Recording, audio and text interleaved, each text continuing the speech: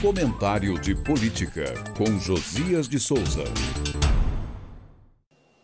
O ditador Nicolás Maduro e as forças de oposição na Venezuela chegaram a um entendimento que tem um aroma de história. Foi firmado em Barbados, no Caribe.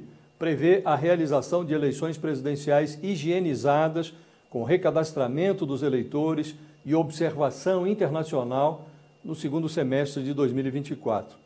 Houve uma onda de otimismo. A estabilidade política e econômica da Venezuela interessa ao Brasil. O vizinho deve 6,4 bilhões de reais ao Tesouro Brasileiro. Mas o acordo doméstico da Venezuela contém reticências que recomendam o adiamento do estouro dos fogos. Reticências são aqueles 3 pontinhos que aparecem no final das frases. Na gramática, sinalizam as coisas incompletas. Na política, escondem detalhes onde o diabo adora se esconder. O pacto venezuelano anota que haverá autorização a todos os candidatos presidenciais que desejarem participar da eleição. As reticências surgem no complemento, desde que cumpram os requisitos estabelecidos na lei. É sob a marquise dos tais requisitos que se abriga o tinhoso.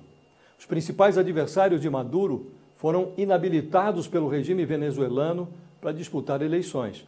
Entre eles, Henrique Capriles e Maria Corina Machado, hoje a oposicionista mais bem posta para a disputa presidencial de 2024.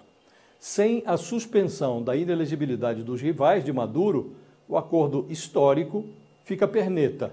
Daí a conveniência de guardar os fogos de artifício. De olho no subsolo venezuelano, o governo dos Estados Unidos suspendeu por 6 meses o embargo que impôs, em 2019, ao petróleo, ao gás e ao ouro da Venezuela. Em troca, Maduro libertou 4 presos políticos. A Casa Branca informa que pode restabelecer o bloqueio caso Maduro não se comporte.